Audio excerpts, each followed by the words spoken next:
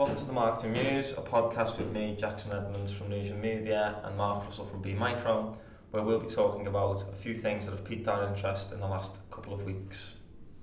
In this week's episode, we take a look at YouTube and potential censorship of some of the channels, and we look at Facebook group hacking, and we go off on a bit of a tangent about what we get taught in school after discussing Mark's book for the week. So if those topics interest you, then it should be a good episode for you. So we'll start with a blog. Yeah, blog this week that I read, which is quite interesting, is one about local pack ads, which I just mentioned to you briefly, around when you search something on Google, mainly a local service or a business, you'll get the first ads, or not even ads, the results that are shown tend to be of a local business. So now you can actually put ads on those local business listings, which previously I don't think you were able to do, and the way you do it is through the local citations on AdWords. So it's a really good one for local businesses, and sort of if you're doing any sort of local SEO or the Google My Business stuff, you can now basically get in front of people higher than you would usually. So it's quite there was quite a bit into it. The guy did a video and an interview. The website whitespark.ca, but it's just a quick guide to local pack ads with the special guest who's talking about it. And it seems like something I'm probably going to implement with a few people that I recommend doing all the local SEO with, and now it's kind of local ads really. So probably saves you going down the route of AdWords, and it's a bit different. But I think something that could be quite beneficial to a lot of people. Does there seem to be a lot of people on that, or? Do you know what? Not that I'm aware of. This is the first time I come across it. I think was the other day, and I've not seen any people actually use it as ads. Maybe I've not been consciously aware of looking for it, but I am going to be now. But from what I can remember, if you type in, digital marketing services in Liverpool, you'll get the ones that are closest to you first, and then you get the organic SEO results ones. But those ones that are closest to you, I've never ever seen any people saying ad on it. Yeah. I mean, it will explicitly say it's an ad, but it will just be in the top right-hand corner in red saying ad. But I've never seen that. And I think, to be fair, if you were looking at it, and probably because me and you work on Google and whatnot, we would be able to see, hold on a minute, how's that person got there? Or how's that an ad? So I think if I would have seen it, I would have been more intrigued to figure out what was that ad. But I don't think I have, so one to look out for. Definitely, as you've mentioned before, a lot of the time they appear above any ads, and they're quite prominent, aren't they? So if you can get in there quick while no one else is on there, it should be cheap as well. Yeah, well, I mean, if you search on a mobile and you're on, I think, 4G, Google are more than likely to show you the local pack results more than any others, because the context of why you're searching on mobile, the chances are if you search a business or a service, that's going to be the best answer. Yeah. And that's what Google's about. It's about giving you the best answer. So they, I think they've been kind of just looking at it now. It's like they've been pushing the local pack anyway, so everyone uses that. They get their Google My Business set up and the reviews and all that pulls through, and then they offer that as ads. Then. Yeah. So it's quite an interesting one, because whether that links with the voice search as well. So if voice search becomes more popular, let's say we're at home and we search and we're looking for answers, then the voice search that comes back may be a blog or a specific page answering that question. But if you're just out on your phone and you still search, local restaurants, it might even be the local pack ads that come through on that then. I'll just set them up. Through the local citations on AdWords. Okay. So you do normal AdWords, but then you just do the site links or the extensions. Yeah. You do it through local. There's one that should be for local now. The location extensions? Yeah, that's it. Okay. Interesting. I like it. Mine's a Seth Godin one. So it was called Born to Paint, and it's he says there's 7 billion of us in the world. There's probably been X amount of billion that have lived in all time, but only 1,000 of them were ever considered geniuses, painters, and you know, there's a Right. and the what I got from the blog was it's sort of saying, how do you know that you're not that good? You know, it's such a small percentage, and most people have never even tried to get good at that, Right. or are good at something. And it just got me thinking really about, you know, I think it's important to just try as many things as possible. You know, whether that be a new job or a business or a new hobby. It's just good to give something a go, isn't it? I think if you find something that you really enjoy, you'll put up with that period of being really bad at it because you're passionate and you enjoy it, and you'll get through that and then you'll become better. But it's never too late to pick up a new skill or try and become a Renaissance level painter. Yeah. There was something I did see from, I think it was Seth Godin, or it was about how to be creative, or to make yourself think that you are creative, but relating it to a drawing. So the example was, scribble down on a piece of paper just a load of squiggles, a load of lines, right? And then put basically two right angle lines either side opposite, and then a triangle on one of the opposite sides, and then a dot, so it was like an eye, and every one of them looks like a bird. So it looks then like you've drawn a bird, but all you've done is drawn a load of squiggles, you put two legs on it, and you put a beak, and then you put an eye by the beak, and every one, it doesn't matter what the squiggle looks like, they all look like birds. And it's like, you know, you think you can't draw, all of a sudden now you've just drawn birds, for example. That's one of the things he mentions in that blog actually, is everyone thinks that these people are just born. You know, we leave creative work to people who are born creatives. And it seems to be a bit of a theme at the moment that I'm seeing in quite a lot of blogs and tweets and podcasts is that message that we're all creative if we want to be. You've just got to put in the work and discover where your creativity lies, really. Yeah. I think the big thing with creativity is it's not necessarily have to be about colour and paint and drawing.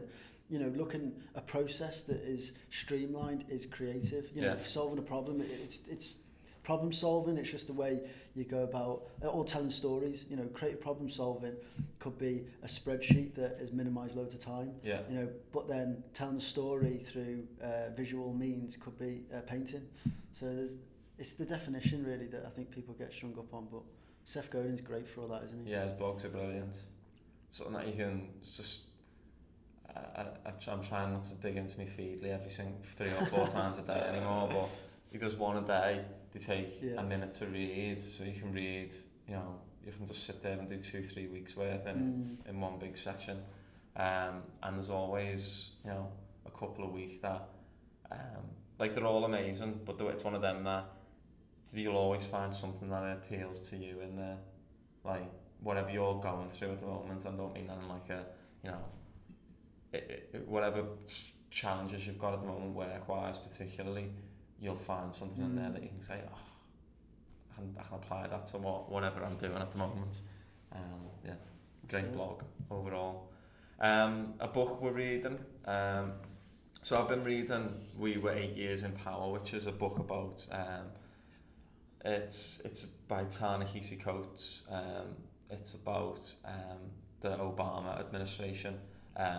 That's really good if you're into like politics and history, but I just thought I'd mention that one. But I'll mention it a little bit. I'll mention this a bit more in the video part. But the chief business officer of YouTube has just brought out a book called Steampunk's YouTube Creators Transforming Lives. Nice. Which looks really interesting. I think I'll pick that up. I thought, that's a bit more in line with the theme of the show, so I thought I'd mention that. YouTube's massive at the moment. It's in the news. Well, not just in terms of users, I mean, but I'll talk about this a bit more in a bit, but it's in the news constantly. It's just, like, my little brother,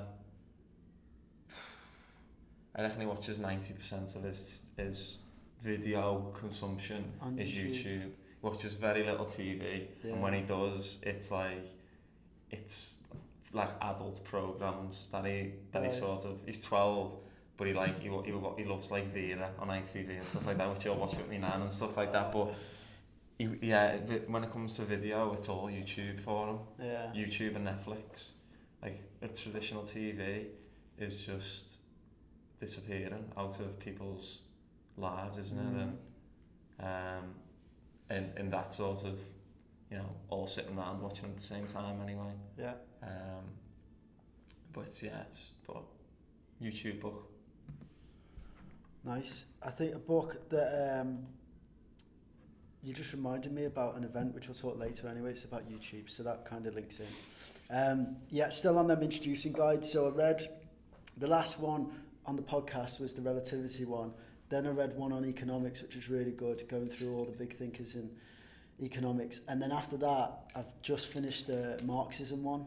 And that is one complex topic, you know, like it's insane. That, even though it was a small graphic guide and it, you know, it was about 150 pages, condensed it all down. But there's so many things that spin off it that come in, like, and then they start talking about like postmodernism, and then that's like deeper than economics, and then sociologists start getting involved, and it goes off on tangents, and I can see why that I got the concept of it, but I never realised how much it influenced in today's society and thinkers and, you know, sociologists and philosophers. They all basically had their own thing and adaptation of what Marxism was and post-Marxism, and then it talks about Lenin and Stalin and what they wanted to achieve and kind of what Marx initially set out, and with Engels, which lived in Manchester, wasn't it, in the 19th century. But it was really interesting, you know, a good history and a back story of what it is that's all about and what it come to, and some of the theories that are now playing in play, and even, you know, what could go forward and whether or not any of it gets realised. But a real good insight, solid insight into the concept. And then there's loads of stuff now that if you wanted to go deeper, you could go in many directions to explore other of the intellectual pursuits of what people have done through that. But yeah, real complex and abstract topic. Yeah. But good. I've still got your Freud one that I need to have a look at. Yeah, I got plenty to get through before I get to there. No, they look really good. Yeah, you're really into that, aren't you? Yeah, I'm on the next one after this is capitalism, and then it moves on to less financial ones. Oh, so there is an order to them? Well, no, I've just got them all on the shelf and I'm going through. Okay. It just happened to be that I had relativity, economics, Marxism, and then capitalism, and I can't remember what the next one is. Is there a philosophy one? Yeah, there is a philosophy one, yeah. I might borrow that one off you as well. I'm looking for, like, because we've been talking a lot about Stoicism, haven't we? Yeah. And I'm just interested in some of the other threads of philosophy and, you know, what you can... Because I always used to think, you know, philosophy as a degree is a bit of a cop-out, but it just teaches you how to think, doesn't it? Yeah, like that's it. all it is. It's teaching you different ways to think about things, and that's the thing. I think with philosophy degrees, or it should just be taught at school, like how to, whether they call it philosophy or not, but how to think, how to make decisions, impacted decisions, critical thinking.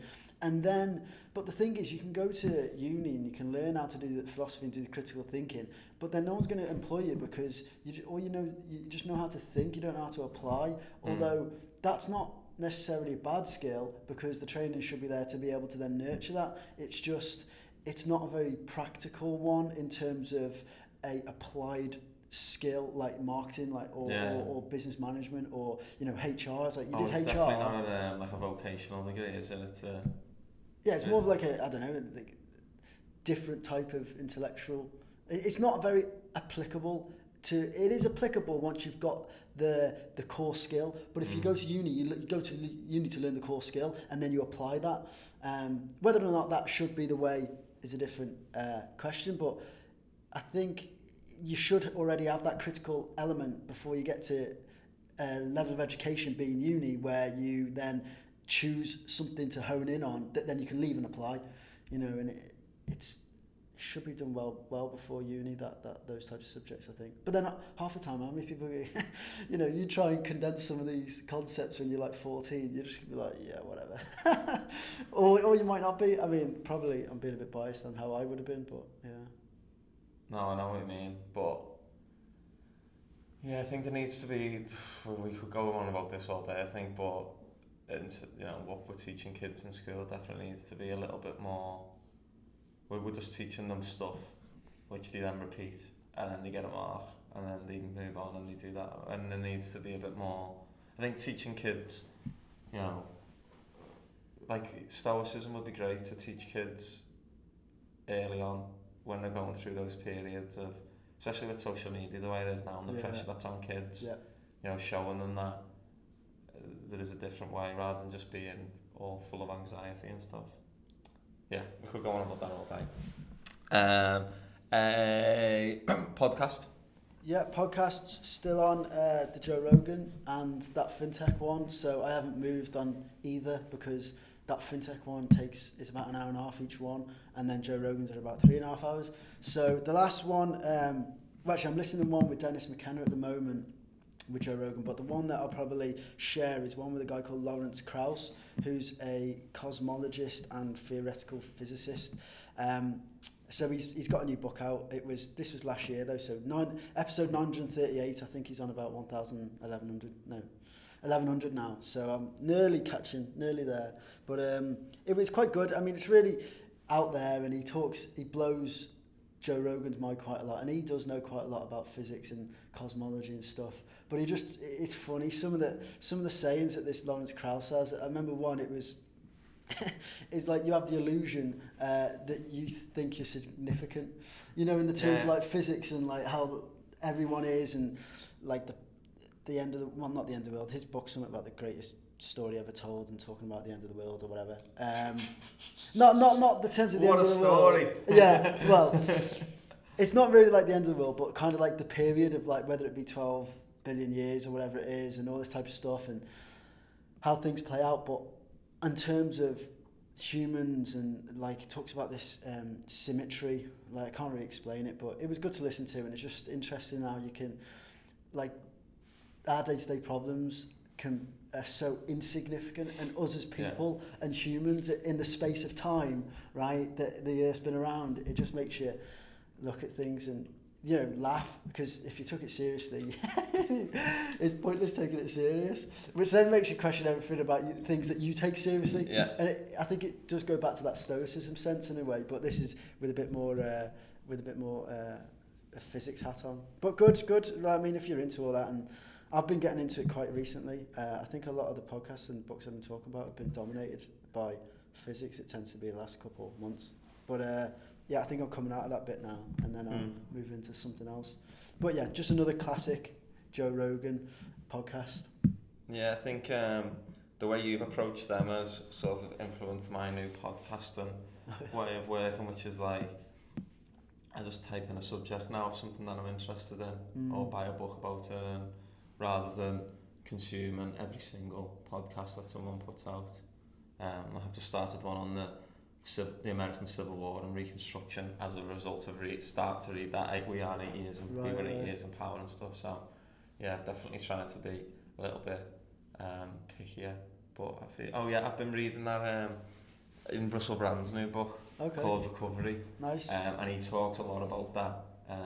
You know, how insignificant we really are in the whole history of the universe. And why, you know, that's exactly why we should be trying to be a bit kinder to ourselves, I think, is how he's phrasing it. It's basically a updated version of it. Well, he's done the 12 steps program, like the Alcoholics Anonymous one, right, that they do, and it's a book about that essentially. Each step has got a chapter, but it's really weird because I'm reading it properly, but because obviously I listen to a lot of audio books, so I'm used to sort of like, by now I listen to a lot of podcasts, so I'm used to hearing people's voice in my head as I'm reading. Whereas if I'm reading a normal book by who I don't know, the author, what they sound like or anything, it's just my voice in my head, because I know what he sounds like. Right. as I'm reading it, it's in his voice in my head. It's proper weird. Honestly, it's like I can reading it and it's in his accent. It's crazy. A podcast I've listened to, Seth Godin's launching a podcast called Akimbo. It's another ZipRecruiter one. I've got a feeling, well, it's sponsored by ZipRecruiter. Yeah. They seem to be everywhere at the moment. I think they're going around offering people to sponsor podcasts. Right. And then they're doing the podcast. Okay. Because it's weird, because it's like everyone seems to be sponsored by ZipRecruiter. It's either that or they've realised that it's 100 times more powerful than radio advertising. Yeah. It's still quite cheap. And anytime anyone they hear of a podcast, they're just jumping on it. Yeah. Because I think podcast adverts are really good. Yeah. Because the audience is a bit more engaged and they drop adverts in here and there which are a bit more useful, whereas radio is just, you know, shouting into space really. But the one I've been listening to is the Cal Fussman one. So he interviewed Tim Ferriss for his first few, which I didn't listen to. But I've just listened to his Kobe Bryant one, which is really good. He's a journalist, unbelievable storyteller. He's done a couple of Tim Ferriss podcasts as the guest, and he just the stories he tells are just unbelievable. Like really? The amount of detail he goes into. So he's done his third one or second one, depends on how you look at it. It was with Scooter Braun, I think, who's Justin Bieber's manager. Okay. But yeah, he's really good, great interviewer. If you want the best one he's done so far was like the pilot episode he did, which was a Tim Ferriss podcast, but he presented it and he interviewed Larry King. Right. And I think I've mentioned it before on one of the previous episodes. It's unbelievable because Larry King again is an unbelievable storyteller and is an unbelievable like conversationalist. So well worth checking out. Nice. I think I did see that he shared it. I think I started following it on Stitcher or Tune Radio, whichever it was. Yeah, it'd be good. He's good, really good. A video we've watched. So I mentioned it briefly when we were talking about the book, but Casey Neistat, who's obviously like probably the biggest YouTuber vlogger around, I would possibly, I don't know, one of them anyway. But he's a filmmaker, does a really big vlog. He's been in the news a little bit recently because he sold his company to CNN and then pulled out of it because it wasn't really working and all. So he's just recently interviewed Robert Kanchel. He's a Czech guy who's now the chief business officer of YouTube, who I mentioned before. Essentially, this was an interview about the Logan Paul stuff. Yeah, so Logan Paul did the video of him in that suicide forest in Japan. He got took off like the preferred partners and all of the cushy YouTube deals. YouTube Red, he had the show on there apparently, and it got pulled. And then his first video back after all these apologies was like electrocuting mice and stuff like that. What? So there's just been a lot of uproar lately about the stuff that YouTube is putting out, and I do sort of feel like they may be getting a little bit of a hard time. Like, I don't remember the backlash from Jackass because I wasn't old enough. I just watched it and thought it was dead funny. So I don't know if, I'm sure MTV dealt with similar issues at the time of what YouTube's going through at the moment, but I think he did this, the CBO did this interview, and there was a bit of negativity about it if you read the comments, that a lot of the YouTube creator community don't feel like they really got the answers that they needed out of it, especially the really small ones who've been hit hardest by you've got to have 1,000 subscribers now before you can advertise and stuff like that. So they've been hit quite hard by it because of the first problem, which was the terrorist videos. But they just seem to be allowing these creators, the likes of Jake Paul and Logan Paul, who are like, you know, they're just man-child, they're just grown-up kids really, appealing to 9, 10, 11, 12-year-old kids, acting like idiots. You know, there's YouTubers going around doing fake acid attacks and stuff like that, I see. What? And YouTube just don't seem to want to clamp down on it, and they're not. Not only are they not clamping down on it, but their response to these things is like criminally slow. Right. For a company that moves so fast, it's like they're hoping that it just disappears in a week or so, and then when there's been no response to them responding, and it, you know, you can't really be allowing that sort of stuff on your platform, especially when you know it's being put out to kids. Because those, you know, how old are you questions on YouTube are difficult to get around. Yeah. You know, this stuff wouldn't be allowed on BBC at 3 o'clock in the afternoon or on after school TV. So YouTube, I think, they really need to start clamping down a little bit on it, thinking, you know, being careful who's seeing this stuff, and because it's just, you know, these are the jackass generation now, so it's just sort of developing out of that, and it's like a lot of stuff now reminds me of the frog in the boiling pan. You know, if you stick it in boiling water, it'll jump out, but if you just slowly heat it to boil, and it'll stay in there and cook itself to death. Right. We're just living in this world now where things are just slowly getting simmering different. There's only slight changes from what once used to outrage people, and they're just getting away with it a little bit. So I think they just need to be careful about what's being put out there, or they're going to end up in a situation like Facebook, I think, where the brand is going to be damaged so much that people stop trusting it, which I think Facebook is struggling with at the last couple of weeks. But yeah, that was a bit of a bit of a rant and went a bit all over the place. But yeah, it was an interesting interview. I'm sure it was sort of vetted a little bit, but it's always worth checking out when someone in that sort of position gets in front of a camera, really. Yeah. I think that, you know, it's up for them, or it's up to the people what they upload, right? And if people want to watch it, it ruins their brand, and they don't take any action, then it's their own fault for not controlling it. But I think they're probably just going to see it out, and hopefully as time goes on, people's behaviours change, or people themselves realise that this is wrong to watch, this is disgusting, because the only reason that people are doing it is because they're getting the eyeballs. As soon as it shouldn't be up. I don't think it should be up to YouTube to stop people watching that. It should be for the younger generation. Yeah, there should be some controls, and you know how you can get round. Yeah, I'm over 18, right? It's quite easy, but there probably should be something in there. But it's up to, you know, the public to turn around and be like, you know, as a society, we don't approve of this content, and that day is probably not happening anytime soon. Yeah. Like, there's going to be more extremist type stuff. Yeah. But this stuff is appealing to 9, 10, 11, 12-year-old kids, which is his audience or their audience. Yeah. Do you think we ever get to the point where, you know, when you sign up for your Mondo card, you have to take a photo of your ID? Do you think we get to that? Potentially. Where there is we need proof. We need proof of how old you are to get on social media, to get a fake. Or, you know, everyone should be able to access YouTube, Facebook, Twitter. If they want to, that's perfectly fine. But maybe everything gets a rating, and if you're not 18, if you're not 15, if you're not 12, or however your ratings in your country work, you can't see certain videos. It is then going on the line of censorship then, which isn't, you know, ideal, but at the same time. But do we censor? Do you think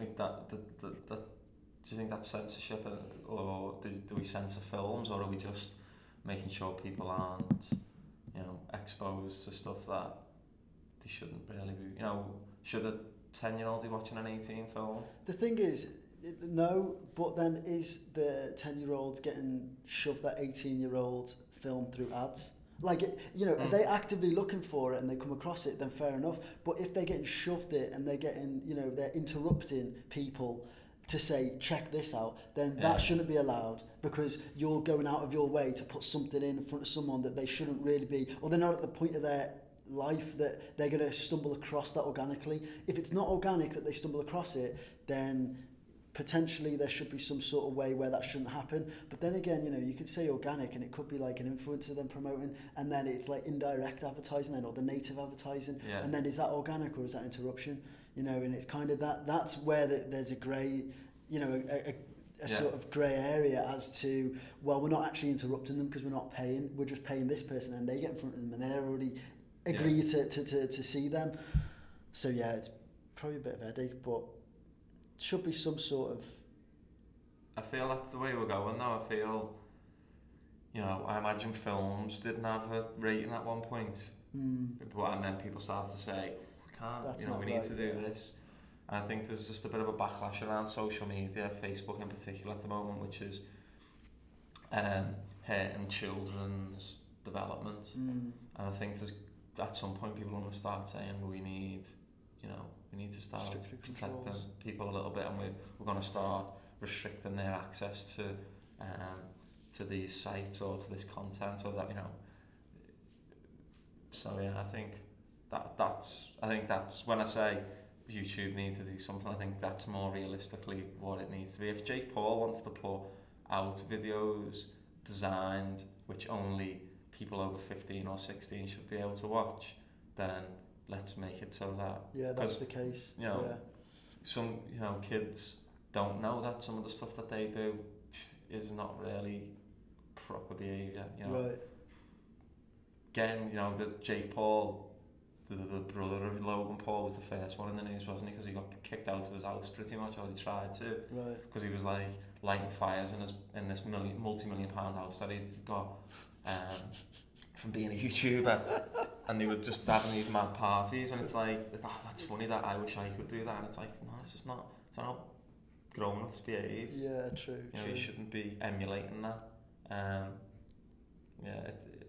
It's weird because, as you say, censorship's a big thing, but I think it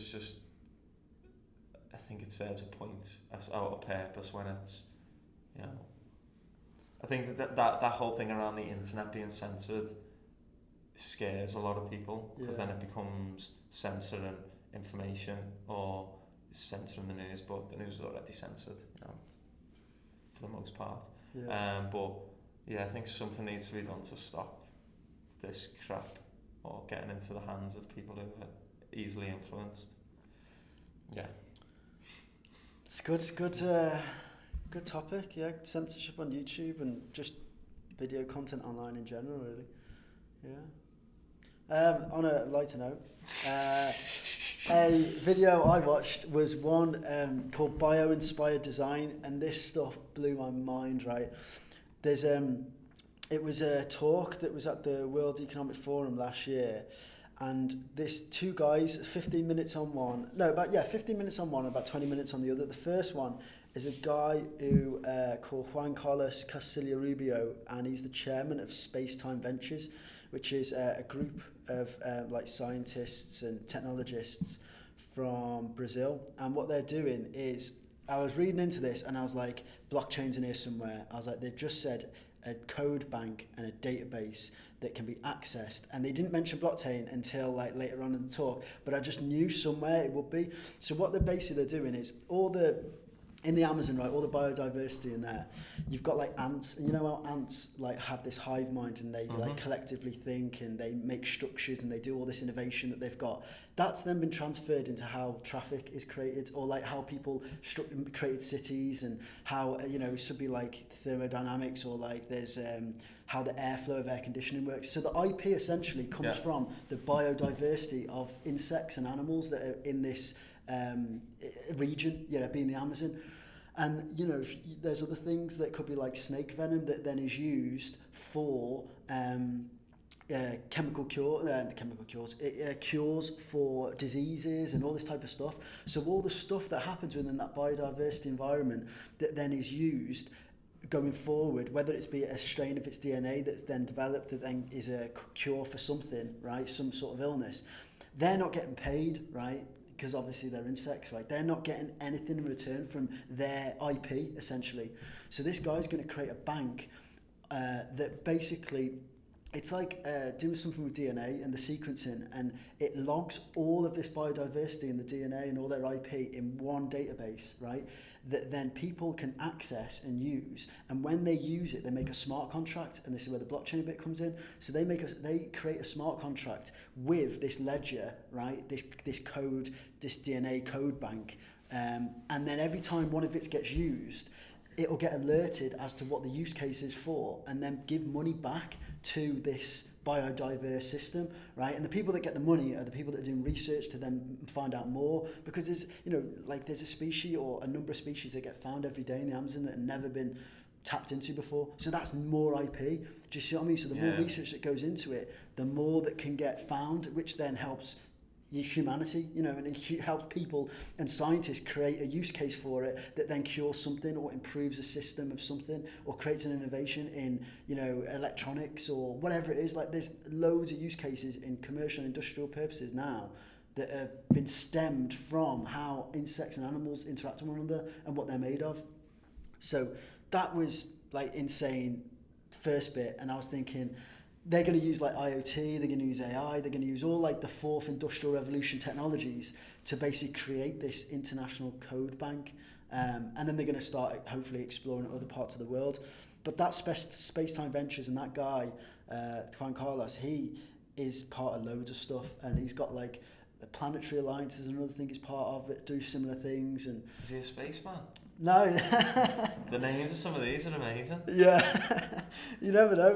He'll be in space soon, maybe doing a bank of space or whatever.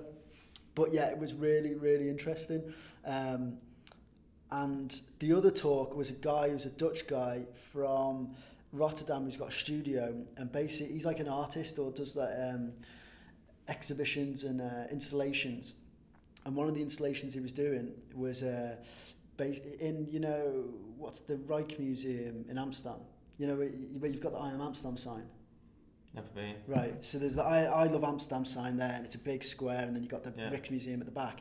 He did this installation saying that we, like everyone in 50 years' time is going to be, this place would be below or above water, right? So what he's shown was the illuminating the waves. So everyone, where they're standing, like taking their camera, and above are these waves, basically saying that in 50 years' time you're going to be underwater if we don't do anything.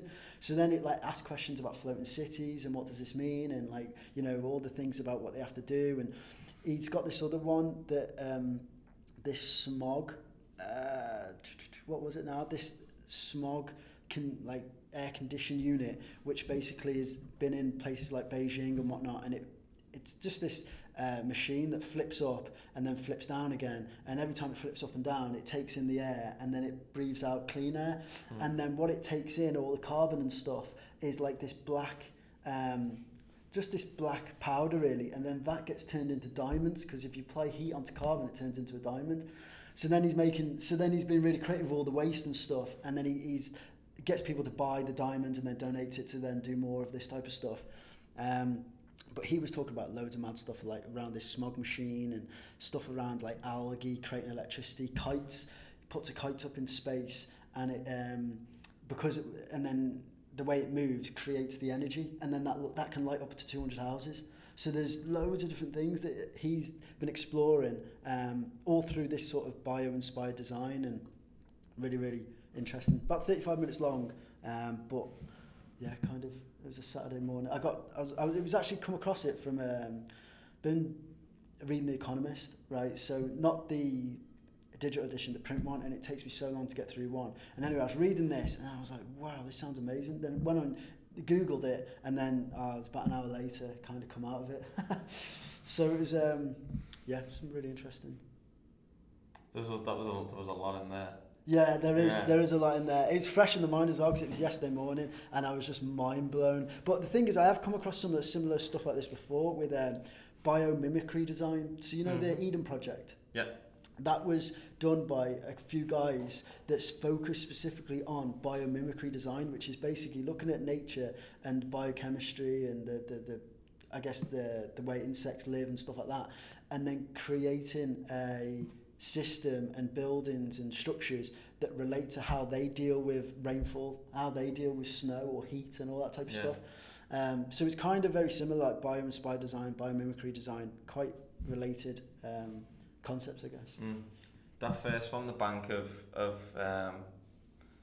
information and data, do you think like blockchain just does away with patents almost? Because it's like, if you've got a bank of all the stuff that you've created, and then everyone gets access to that, and then you just get a payment when they access that information, then like if all of the information is on a transparent database, if there's no squabbling about, say, what I was what the thing I thought about was pharmaceutical companies. Yeah.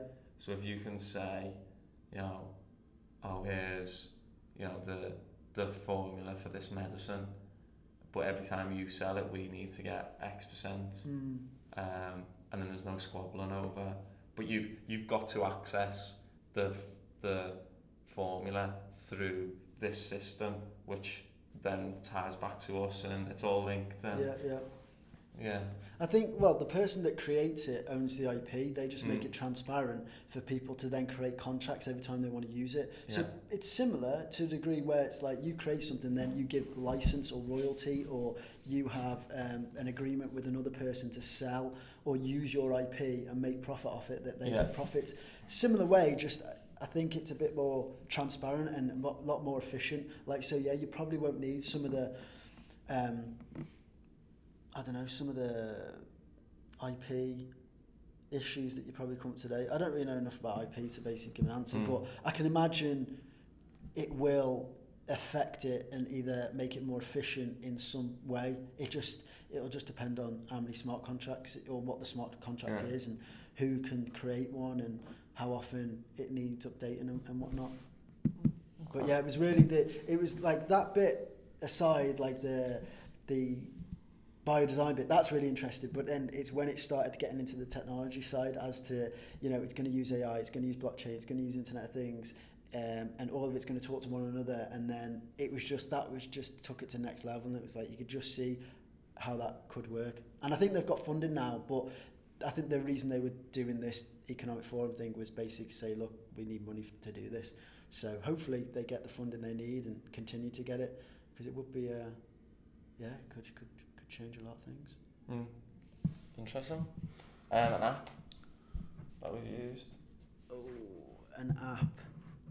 Yes. That was it. Mix. Where is it now? Mixmax. It's actually a Chrome extension that you can put and you can tie into your Gmail. And I installed it the other day and I've been playing about with it. It's quite good.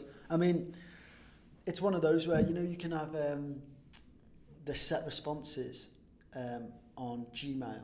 Yeah. And, if you always send the same sort of email about meetings and about, things to do and checklists or whatever, it just gives you this Chrome extension that kind of you can just choose from templates and you can just copy and paste. Or you don't have to copy and paste, you just click from a drop-down menu. It's like, that template, template, and it will kind of change it all for you. So, and then it gives you the insights as to like who's opened your email and all that type of sidekick stuff from HubSpot. So kind of like that with a bit more productivity-based features, and you can install it for free. Nice. Yeah, some of that, like those when people open your emails or when they've read them is really is good. But most of them make you pay for it, don't they? So they get a bit annoying after a while because it keeps giving you an alert every time they opened it, and you just think, someone's just not opened it 6 times. Like, that just doesn't happen. It's a bit of a glitch. That was Sidekick anyway, that was, but I wasn't really a fan of that. I've not got an app that I'm using, but I've stopped using Uber. It's my only app-related story, I suppose. I just read an article a while ago, which I knew I've read before about them, being a sort of company that takes rather than gives to communities and stuff. And I just read before that they've got like the highest burn rate of any company ever, and it's those taxi rides are making a loss. Yeah. But they're being what's the word I'm on for? Subsidised by venture capitalist money, essentially. Those cheaper taxi rides that you're taking, and then when they wipe out local taxi companies and black cabs over here, black cabs anyway, then the prices will just go up, but they'll have wiped out all these local competitors.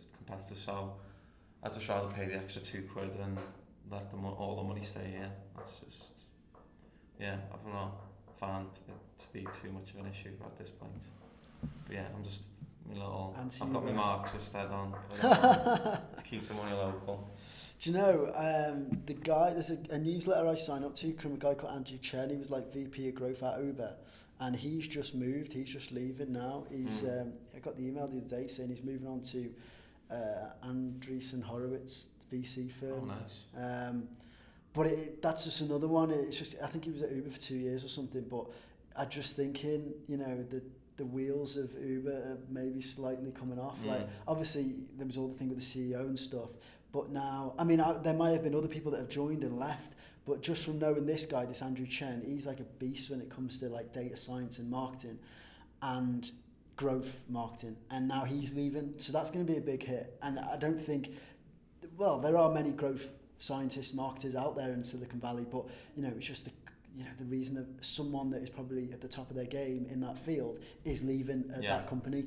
And what does that say? That, you know, does that attract higher caliber people, or does it attract a lower caliber, or you know, an equal? But either way, it just doesn't seem like a good sign, because they're still growing. You see that his job's not done, like for Uber, and not for anyone. Well, for anyone he goes to, because that's what they're probably hiring for. But in terms of what he was doing at Uber, they've not suddenly reached a point where they've stopped growing and he can go. You know, they still need to grow even more, so they need his skill more than anything. And it's just maybe a sign of the times as to showing the person that was vice president of growth is leaving. Like, what does that mean? Does that mean they stopped growing, or is there something up there? But I do remember him talking on previous blogs that he really bought into what Travis, like the leadership division. And maybe the reasoning from leaving is the fact that he's no longer there, and he bought into his vision and I guess, you know, that's not in place anymore as much. So, I don't know, interesting though. I mean, they're getting fired in from all angles, aren't they? But they've got data. Yeah. That's the cost. That's why it's cheap. They've got mass amounts of data on people, and how people move. And not just that, is that they can then use that to create algorithms, which then for machine learning and AI, that's where the value is the people that have the data can create good AI. That's where the battlefield is who can create the best AI. And if you've got the most data, the higher likely chance of creating a better AI. So that's why they've got the value. That Mark Andreessen from Andreessen Horowitz is a good follow on Twitter. Yeah, he's ranting all the time. His Tim Ferrisson's podcast's really good. He speaks fast, doesn't he? He's good. I wish I was that clever. Yeah, he's got a good story. That he did Netscape, didn't he? And then I haven't got a marketing tool, so you? Yeah, well, I might be able to pull one in for you. So I found one, right, Grouply. It's grouply.io, and it is a Facebook group member extractor. So super spammy, super great, B2B leads, eat your heart out. But what it is, and I was thinking about this the other day, I mentioned it in the social media meetup, how you could probably get around the GDPR with this, right? So you go onto a Facebook group. There is a blog as well that you can use, another thing called anyleads.com, I think it is. And what the Facebook extractor will do, you put it in a group and it will give you a CSV of the name and the group and whatever company they're associated with, if they put on Facebook that they've got a company. And you can get that down to CSV, then you can run that through this AnyLeads, and the AnyLeads will match the name of the company to give you a company email, right? So one of the ways for using this could be to get, I guess, B2B leads that you then do your outreach to. But the thing is, to do the outreach, you need the email, and Grouply doesn't give you the email, it just gives you a CSV file, so you can get the email from something like AnyLeads. So if you add all this data, you run through a load of Facebook groups that are relevant for your target audience or whatnot, you get the CSV, you match the email, then you send an email to them, basically pitching them kind of like who you are, how you've got their email, why you think it'd be relevant, and then if they'd like to sign up to hear more from you, right? And then that's the one email that they could either say delete, no, and you don't email them again, or they click yes, okay, tell me more, and then they're opted in then. So there is a way that you could probably build up a database through a sort of semi-grey hat way of doing it, but being upfront and transparent on the first communication to say, look, this is how I got your email, this is how I did it, this is why I think you're going to be interested in it. Let us know if you are and you want to hear more. Yes or no. You know, it might be, to be fair, you probably get a better response than just random emailing the people without telling them anyway, and then just saying, you know, here's our latest blog, or, you know, here, you might be interested in this service, XYZ. But if you're up front and you say, this is how I found your email, this is why I'm emailing you, here's some value I think you're going to get, you're going to benefit from, and do you want to keep hearing from you? You know, it's a good way of getting around, being compliant with GDPR in a marketing sense, but using a technique that you would think, well, we can't do that anymore. So it was a really, really good tool that I come across, and it's also a Chrome extension that you can use. So the power of the Facebook group, eh? Yeah, I think it also helps you find groups as well, Facebook groups. So I'd definitely recommend it, and I've got you can get, you know, it's either $97 a year or free trial with 500 members, but groups have way more than 500, so it's probably worth spending the money. But I'm going to I've got some use cases that I can use it for, which I'm gonna do.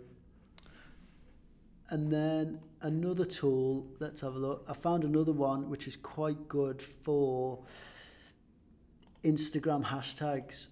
So I'll just make a note of this one. It's called instavest.com, and what you do is it's a free tool that automatically generates related hashtags, right, based on a photo or a keyword. So you can upload a photo and it will try and figure out what the keywords that are going to be relevant for that are, or you can give it a keyword and then it will say, kind of like display purposes, you give it a keyword and it will give you recommended ones. Yeah, I was trying to think of the name of that, but yeah, display purposes.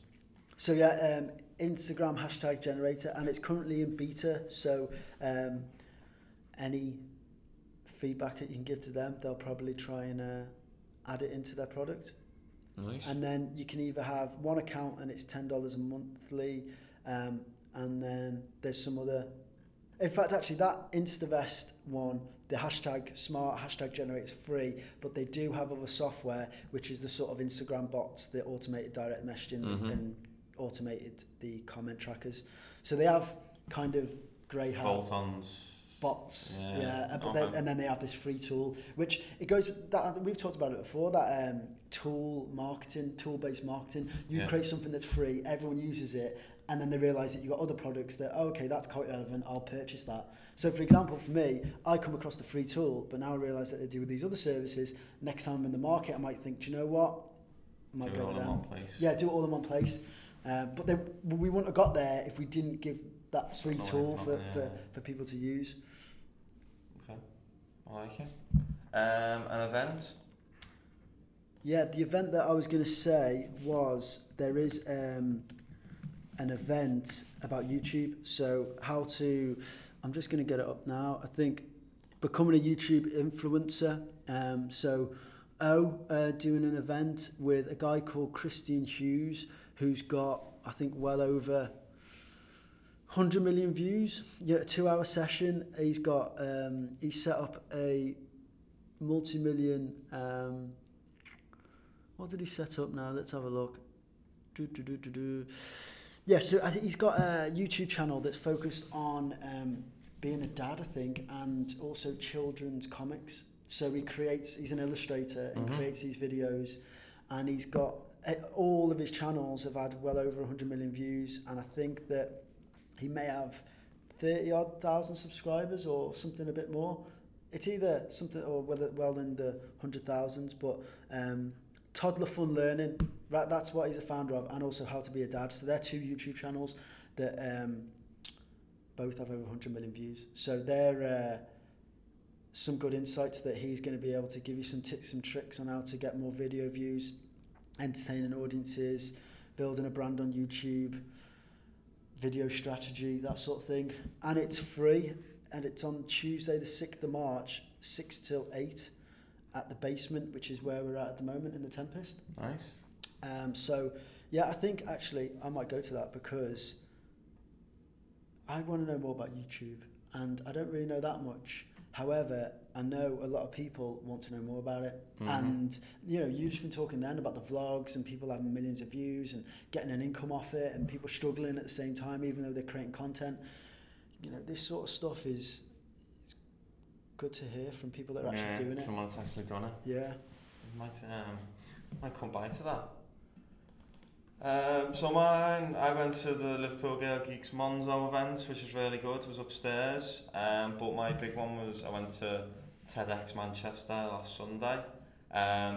2,500 people almost in Bridgewater Hall listening to, I think it was about 12 or 13 speakers in the sort of the usual TED format. Some talks are better than others, some more useful than others. Personal standouts were Vikash Shah was discussing mental health and how it's often the people that you don't expect that need the most help. Tez Ilyas he's a comedian, was talking about living as a Muslim in modern Britain. Very funny, very poignant at the same time. And then Rachel Clark as well, who's a doctor in Oxford, was talking about caring for people who are close to death. She's a what's it called? There's a word for it. 300p for people who are like on the who are nearly dying. But yeah, she specialises in like patients who are close to death, and she was talking about how she sort of works with their families more than anything to make their experiences painless as possible. Right. But yeah, like amazing event. To have that many people in the room. Max Joseph was on, and the filmmaker. He was talking about what it's like being a minor celebrity, which, considering some of the minor celebrities that there actually are, I think he's probably selling himself a little bit short. Right. Yeah. But yeah, like amazing. Can't wait for the Liverpool one. Like as good as I was expecting, if not better. And for a lot of us, TED, the actual event once a year, I think it's once a year anyway, it's just wildly out of our price range. So to have access to that sort of thing at like a local level was amazing. I think I paid 25 quid for our tickets. Yeah. So yeah, well worth visiting.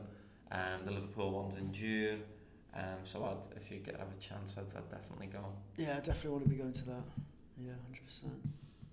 I did see the one in Manchester, and I was looking, but they sold out really quick, didn't they? And then I didn't think I had a chance to get. They weren't live for very long, and I think they actually ended up moving it to Bridgewater Hall so they could sell more tickets. Oh, okay. But I think they ended up near like 40-50 quid, so did not cheap. Plenty of people.